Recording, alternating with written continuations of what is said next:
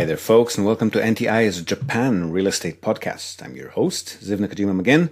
Glad to have you with us or back with us today. As expected, and thankfully so, the rainy season does seem to have ended, at least for now. We've had a beautiful sunny weekend, and I was finally able to get to the beach. First time this year. Chose a less central one, obviously, which not many people come to, and where it was very easy to keep our distance. And boy, did I need that. So yes, feeling refreshed and happy to be back in the saddle and back with you today. And today's episode, as well as our next episode, is a conversation I had a couple of weeks ago with a super nice young investor from South Africa, Daphne Thompson. She's a seasoned investor in her own backyard and also in the UK, where I was actually surprised to find out rental yields can be a lot higher than what I thought they were. So food for thought for all of us global real estate enthusiasts out there. Now, Daphne recently moved to Japan, and of course, like all switched-on investors who visit a foreign country for the first time, I know I always do that, she's already sussing things out and looking for the best way to capitalize on the property market here. She's got a really great YouTube channel where she documents her journey and everything she's learning along the way, interviews with property professionals, investors, and other folks who are somehow involved in real estate here. And last week was my turn. So we had a really nice long conversation, which she's broken up into two parts, and I'll publish them in the same way. But if you want to get the entire conversation without having to wait for next week's episode, feel free to hop over to her channel. We'll link to it in this episode show notes. It's already up there, and it's a great channel to check out and subscribe to as well, particularly if you're new to Japan's property market. So be sure to give her some love there as well. And also, if you're interested in actually looking at my ugly mug, which you can't really do via the podcast, our conversation on her YouTube channel was recorded via Zoom, so you can actually see us talking rather than just listen to the conversation. Oh, and in her intro, she called me a real estate tycoon. So just want to clarify that this is definitely not the case. No mogul here. Chikako and myself have only purchased about a dozen properties in Japan ourselves to date. And 3 of those were actually for our own personal use. So the hundreds of property purchases that we keep mentioning and talking about here were facilitated mainly on behalf of our clients. So yeah, not a tycoon. But thanks for the compliment, Daphne. We do love our job and we think we're pretty good at it. So thank you for that.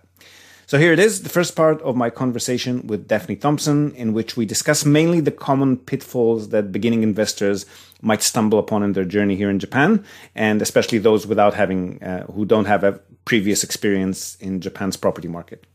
So enjoy, and I shall see you on the other side. Hi! So today I have the utmost privilege to speak to one of the tycoons of property here in Japan, Ziv Nakajima Magen. Yes, it took me a while to get that name. But he really is freaking phenomenal. And he set some time aside to have a little chat with me. So let me tell you about Ziv. He came to Japan in 2011. Him and his wifey, and they started to purchase property, invest in Japan, and realized that that's really actually a tricky thing, specifically if you're a foreigner. So him and his wifey established a business called Nippon Tradings International, and it's a buyer's agency which basically focuses on how to help investors in any form of way if you want to purchase property here in Japan. So they help people from assisting investors, holiday home owners, or anyone interested in Japan property to research, negotiate, conduct due diligence on, purchase, and manage property anywhere in Japan. He is a wealth of knowledge, and I have the privilege to chat to him today. This is what we're going to talk about. A little bit about the COVID effect that it had on the Japanese market, our abandoned houses a strategy, negotiating with the Japanese, because that I have experience in is rather tricky, and a whole lot more. So, here's Ziv. All right, awesome. So thank you so much for making some time for me today. Please do tell me, how did you end up in Japan being an Israeli? I actually came here from Australia. So from Israel, I went to Australia when I was 28 or so, and then I lived there for about a decade. And then 3 years into Australia, I sort of married into the country and just started visiting here a lot. And then when our son hit elementary school age, we just decided to move here. So we've been here ever since, about 7, 8 years now. That's pretty awesome. So you met your wifey in Oz, but she's Japanese. Yes, that's right. Oh, okay. All right. So the one thing that I listened to some of your podcasts, it is really very cool content. Absolutely awesome. Oh, thank you. You said that the property prices here are relatively stable. Now, the podcast that I listened to was, I think, in 2017. And the only thing that you said could really make things shift a little bit was either if there is a massive immigration coming in or if there's a big baby boom. But how have you experienced the market now during COVID? Because that was like a full-on something from the side that just went in. I'll backtrack a little bit first. Property prices here have been stable or even rising, but that's just since 2012 or so. So for the last 8 years. Prior to that, there was 2.5 decades of deflation. So property prices actually plummeted since the early 90s. Okay. And then since 2012, they sort of bottomed out, which was about the time that the current prime minister came in, Shinzo Abe. Yeah, you mentioned him quite a bit. Tell me, what is the significance about him? Sorry. Well, he's sort of turned things around economically, or at least on the surface. So Japan had a big bubble burst here in the early 1990s, which is when it was at its peak. And if you talk to a lot of people that have actually been going here since the 80s or 90s, they always have this impression of Japan being the most expensive place in the world because it was at the time. But then since then, everything, cost of living, cost of property, everything really took a really big hit from early 90s until about 2012. So when he came in, that was the first time that they had somebody who was really focused on improving the economy and was really internationally savvy and opened or tried to open Japan up to the world. And that took hold. So property prices started inching up and then going up sharply. They brought the consumption tax up. The cost of living went up a little bit. Salaries haven't caught up, or not to the same extent anyway. So Japan's had a bit of a revival since late 2012. So when we say property prices have been stable or rising, that's only in that period of time. So that's about 8 years, but on the back of 2.5 decades of deflation. So I wouldn't call the environment a pretty capital growth oriented environment, or at least not yet. It'll take a bit more than that. All right. So how did the COVID situation change the market price, if any, from your experience? It did a little bit. So especially in bigger cities, mainly Tokyo, Osaka, and Nagoya, we've seen prices slip down a fair bit. For Tokyo and Osaka, that's not a bad thing because they were actually inching up a bit too high for comfort. They were pretty close to where they were pre-bubble burst, like pre-1990s. So for Tokyo and Osaka, that's probably a good thing. Nagoya took a hit. Other cities, maybe not so much, or at least not yet. So Kyoto, Fukuoka, Sapporo, the other big cities are pretty much where they were pre-COVID. But even there, we can now negotiate prices down a little bit more than we used to be able to, say, about a year ago. And in Tokyo and Osaka, we're seeing prices that we haven't seen for 5-6 years. So they've gone down, say, 15-20% or so. All right. You use the word negotiate now that I find really interesting, because in one of your other podcasts, you said that the Japanese find negotiation as conflict.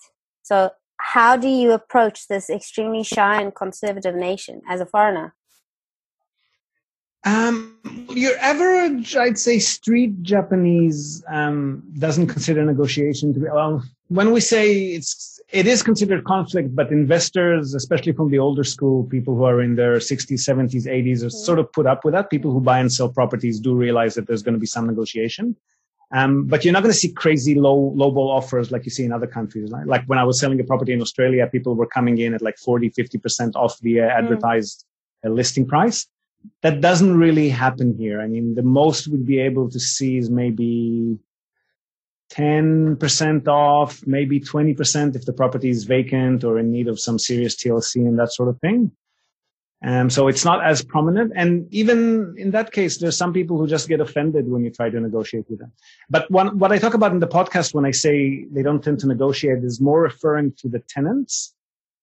So average run-of-the-mill tenant who's been living in a property, let's say somebody moved into a property, say 20 years ago, which is not that rare in Japan, because they like to stay in the same place if they can, and they don't like to move much. So if you got a tenant who moved in, say, just after the bubble burst, say 1990 or 1995, so 20 years have passed, the cost of living is now half, salaries have gone down, and if they actually look around, they'll be able to find a comparable rental for about half the price. But they're never or almost never going to approach the landlord and ask for a discount. Right? It just doesn't happen. And if you come to them at the end of the lease and say, okay, well, we're raising the rent now because, the economy is doing well and prices of rent have gone up, then for them, that's considered a conflict. So they might move out and they'll never ask you for a discount. So it works in our favor when rental prices go down, but when we want to take them up, we need to take into account that the tenant might just move out as soon as we tell them that. And that's okay if we know that we can get a different tenant for a higher price, but otherwise it's something to consider. Yeah, if there's a demand, then yes, there's no risk on our side. That's right. All right. So which property sectors do you think is currently thriving in the COVID situation? The properties that are most attractive, purchase price wise, that are most attractive now are ex-hospitality properties. So people who have been running little Airbnb operations and suddenly lost all of their bookings for like 2 years ahead. Retail properties, commercial properties, because a lot of businesses have had to scale down or even close. So people who own these kinds of properties kind of fire selling them now. Little hotels, ryokans, like little inns in the countryside, that sort of thing. And generally, like I was saying, the market's a bit softer now, so it's easier to negotiate prices for properties than it was 5 or 6 months ago. So would you say it's a buyer's market now? Oh, definitely buyer's market now, yeah. All right, so for all of our investors out there, this is the time that you should try and find a good deal. Our clients have been having a field day in the last 3-4 months. That is awesome. So you mentioned the hospitality industry. Japan has a very unique way, like everything else they do, but a very unique way of handling Airbnb. How does that work? It used to be a bit of a gray area until mid last year, or is it mid 2018 already, when they put in some new legislation. And from that point onwards, they changed a few things. So first of all, they made you jump through a lot more hoops if you want to actually comply and have a license to do it properly. And so you have to have a license to do that? Yeah, well, you have to register with City Hall and let them know that you're running an Airbnb. And if you want to rent it out for more than half the year, you do need to apply for an actual hotel license. Which is not that complicated of a process in Japan, but it obviously brings in a lot more compliance issues that you might not have had to think about before. So fire and safety and hygiene, and you need to have person available on call within a certain distance from the property 24/7, that kind of thing. So it's become a bit more difficult. And one of the most stringent things that they've done is that they've now given owner co-op. So let's say units in a co-owned block, or each unit is owned by a different owner. So they gave the owners co-op and the building management company the right to decide that they're not going to allow Airbnb, or they don't call it Airbnb, they call it minpaku, which is short-term rental. So basically anything that's done without a lease, like just letting guests in and out kind of thing. And for periods of less than 1 month. So for that, you need approval from building management or from the owners co-op. And I'd say about 99% of them are not allowing that. Now, would you recommend Airbnb as an investment strategy here? Maybe not as a unit, but if you have a full block, would that then be better? Yeah, so if you own the entire structure, yes, that's definitely a lot more viable. But still, there's compliance. So if you own a building that's only got, say, 4 units in it, so you really have to factor in the cost of compliance. So to make sure that the building satisfies the minpaku, the short-term stay legislation, and has all the fire and safety and hygiene and regular cleaning and so forth that comes with that. And the cost of, if you're living in one of the units and you're there, that's okay. But if you're not, if you're a remote investor, then you need to have somebody within a certain distance of the property that's available to take calls. So you just need to factor all of that in and see if it's worth your time. And the other thing is that it's a lot more hands-on, obviously, than just being a long-term lease landlord, right? So you need to take care of check-ins and check-outs and problems and people that pay and don't pay and take bookings and constantly check your occupancy rates and see if you're profitable or not. So it's a full-on job. So on the one side, it's nice job creation, and the other side is a little bit of a headache. Yeah, but it can, when it goes well, it can more than double the rental income you'd get from a normal long-term lease. So it's worth it if you've got the time and the bandwidth to deal with it. All right. Is there a certain period of time that, so if you've got the hotel lease or the hotel license, the hospitality license, can you lease it all year round? Can you do Airbnb all year round? So if you don't, then it's only a certain amount of time per year. Under that time frame. So what people often do is they rent it out, Minpaku Airbnb for half the year. And then the other half of the year, they put in people with normal leases for something like, say, monthly rentals. So somebody rents the place for a month or 2 months or 6 months. And then they don't fall under that legislation. And that's okay. That's considered a normal lease for the rest of the year. All right, cool. So this is also Airbnb is a solid strategy with different factors that you need to keep in mind. Yes, it's not as easy as, say, Europe, Australia, a lot of other places. You got a place, you just rent it out, you book people in and out, and you make sure, they might be more or less satisfied with what you provided, but you don't have to go through any legal compliance issues, unless anything happens, obviously, but otherwise. Yeah. But here it's not like that. So here, like everything Japanese, at least in the last year and a half or so, you do have to make sure that you're doing everything by the book. Native Japanese who don't really care much about visas and stuff, a lot of them still operate it in a gray sort of area. But for foreigners, it's a risk because if you break the law, they could officially kick you out of the country. So, of course, there's been a few Brits in that have actually gone to jail for a couple of weeks in Tokyo, I think, when they ran afoul of that one. Really? Yeah. Wow.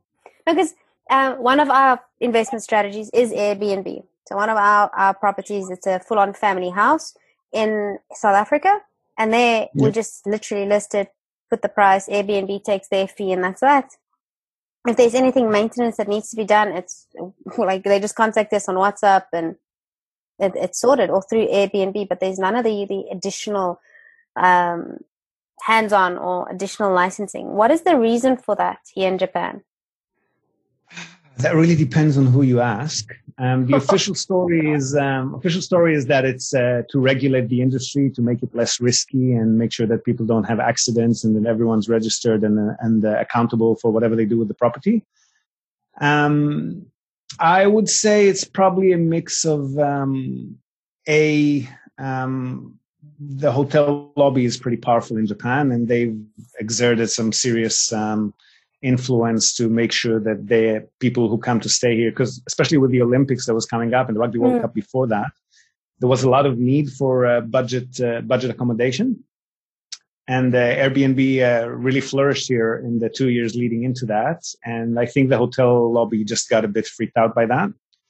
So they did what they could through their lobbyists. And the other thing is that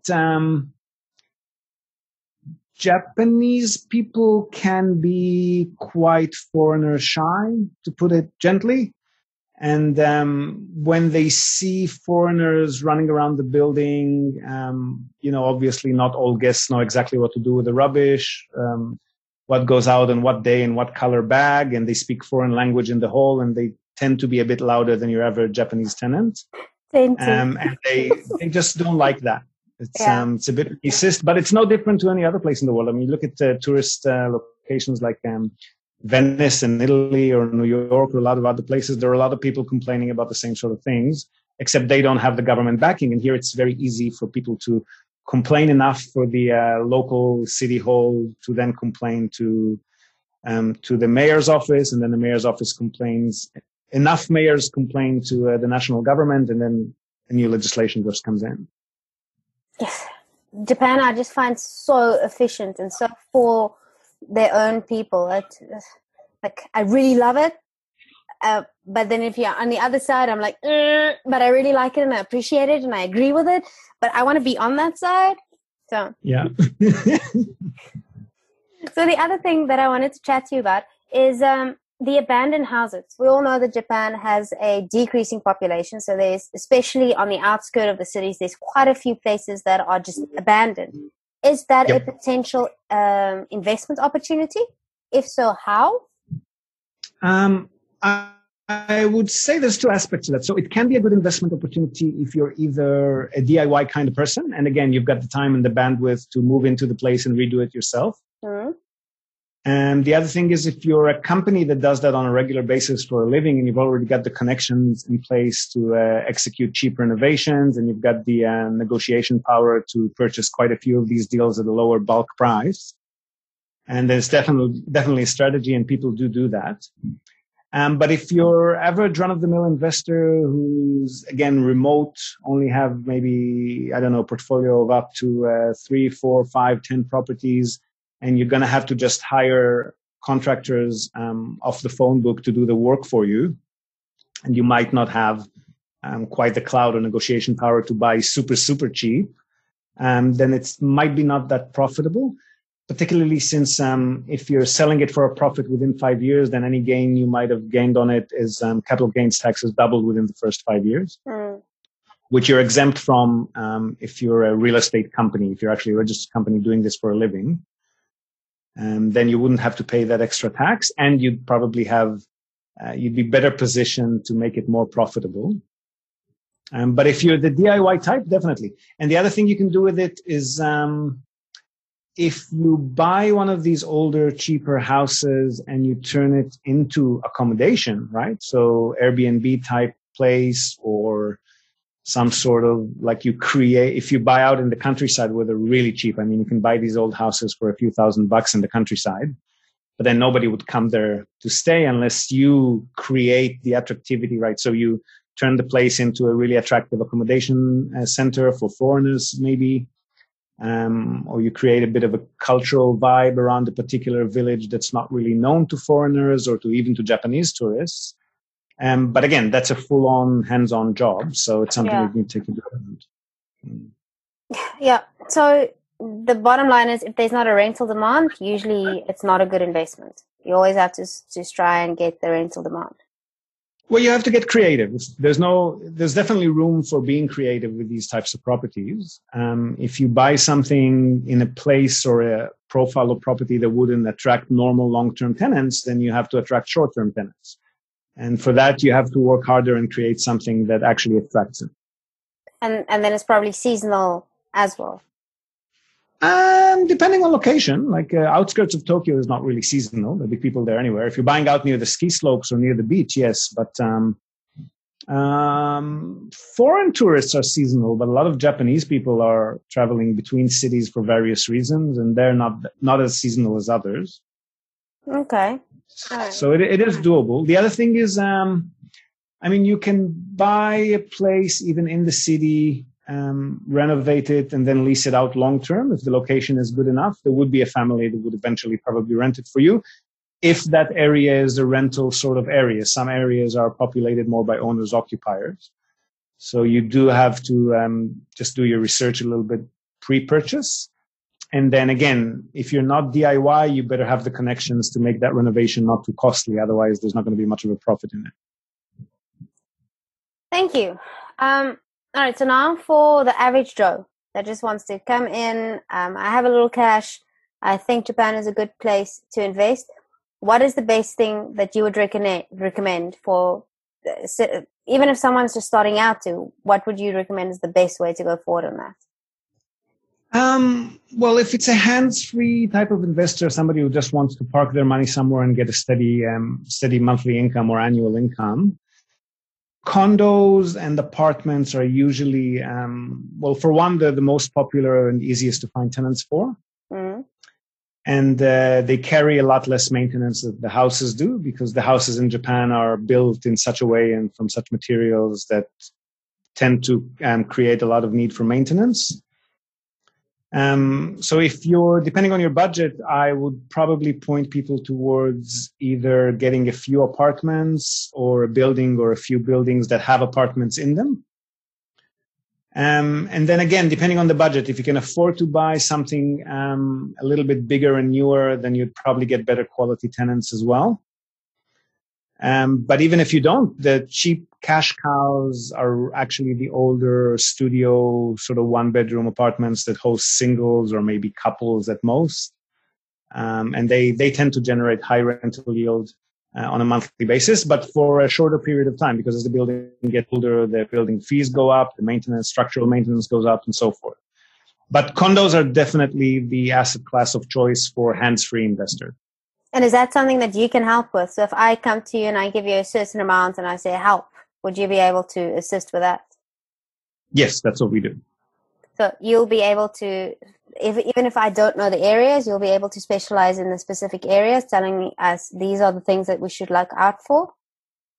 Yeah, but depending on your criteria. I mean, some people are more potential growth oriented. Some people are more cash flow oriented. Some people try to strike a balance. So we'd first try to understand what it is exactly that you're trying to achieve and within what budget. And then we'd try to point you in the right direction. We'd probably offer a bit of diversity if possible. So don't put all your eggs in one basket. If you've got a budget that can spread over a few properties, that's probably better. But yes, that's what we do. It's not all that we do, but it's most of what we do on a regular basis. Yeah. Are you also a licensed agent? No, we don't want to share our commissions with it. But the thing is with licensed realtors are forced by law to share their commissions with other realtors.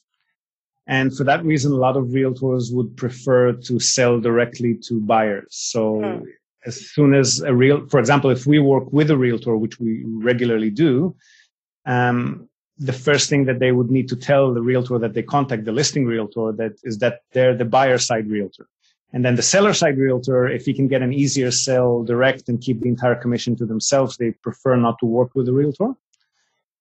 So we prefer to stay away from that. And the first thing we do when we introduce ourselves to another realtor is, we've got our pitch perfected. But one of the first things that we say is, don't worry, you don't have to share your commission. You can keep the entire thing. We just represent the customer. They pay us separately. You don't need to worry about that.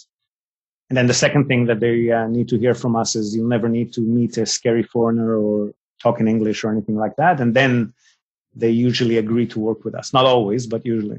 So the shyness and the foreigner almost scaredness is such a real thing. It's a very real thing. I mean, it's not as bad in Tokyo. It's getting better in Osaka. There's a few other foreigner hotspots like where the US Army bases are. So Yokosuka or in Okinawa. And Niseko up in Hokkaido, which is a ski village that's populated at least 50% by foreigners, mainly Australians recently. But aside from those places, which are usually, because they're very well-known internationally, prices there are pretty high and yields are compressed. So the rest of the country, foreigner shyness is still very much a thing, yeah. How do you overcome that? By doing that, by presenting them with a Japanese face to deal with and telling them that they'll never need to speak directly to the customer and that all documentation will be Japanese, just the way that they're used to, and explain that we're fully authorized and show them the documents saying that we're authorized to represent the customer 100%. And even then, it can't be me that does that. It has to be my wife and her staff, the native Japanese, that handle that side. Otherwise, they freak out. So you guys have the perfect team. You do expat side and she does the Japanese side. Pretty much, yeah. Don't know about perfect. We'd at each other's throats a lot, but yeah. Keeps any relationship healthy. Yeah. Can't complain about that. Thank you so much for watching. That was an absolute phenomenal chat that I had with Ziv Makajima Magen. Please do look in the description for his contact details if you want to get hold of him. And please do subscribe, and please do comment if there's anything that you probably want to know about investing. Stay tuned for next week's or next times. We are going to go chat a little bit more with Ziv, and then we're going to discuss what it means to do due diligence. How can his company help? And what is Ziv's specific next move in the property market? See you guys next time. So, there you have it. Nice little chat. I know I really enjoyed it. Daphne's a real pleasure to talk to. She's bright and lovely and super smart. And I'm sure she'll do really, really well investing here in Japan when she gets started, as she's obviously done in other countries as well. So again, do check out her YouTube channel in the show notes. And of course, don't forget to also let us know what you think about this episode, the conversation, or the podcast in general in the comments section of wherever you might have found it. And we would absolutely love it if you could also take a moment of your time right before you skip over to the next episode on your playlist to leave us a star rating or a short review in the iTunes Store, Spotify, wherever you might be tuning in from. Your word of mouth is what keeps us keeping on. Hope to have you with us again next time. Stay safe, stay home if you can. And when you do go out, please try to avoid crowded and particularly crowded and closed spaces. And of course, put your mask on wherever you step out. Hope to have you with us again next time. And until then, from all of us here at NTI and from Daphne Thompson, yoroshiku.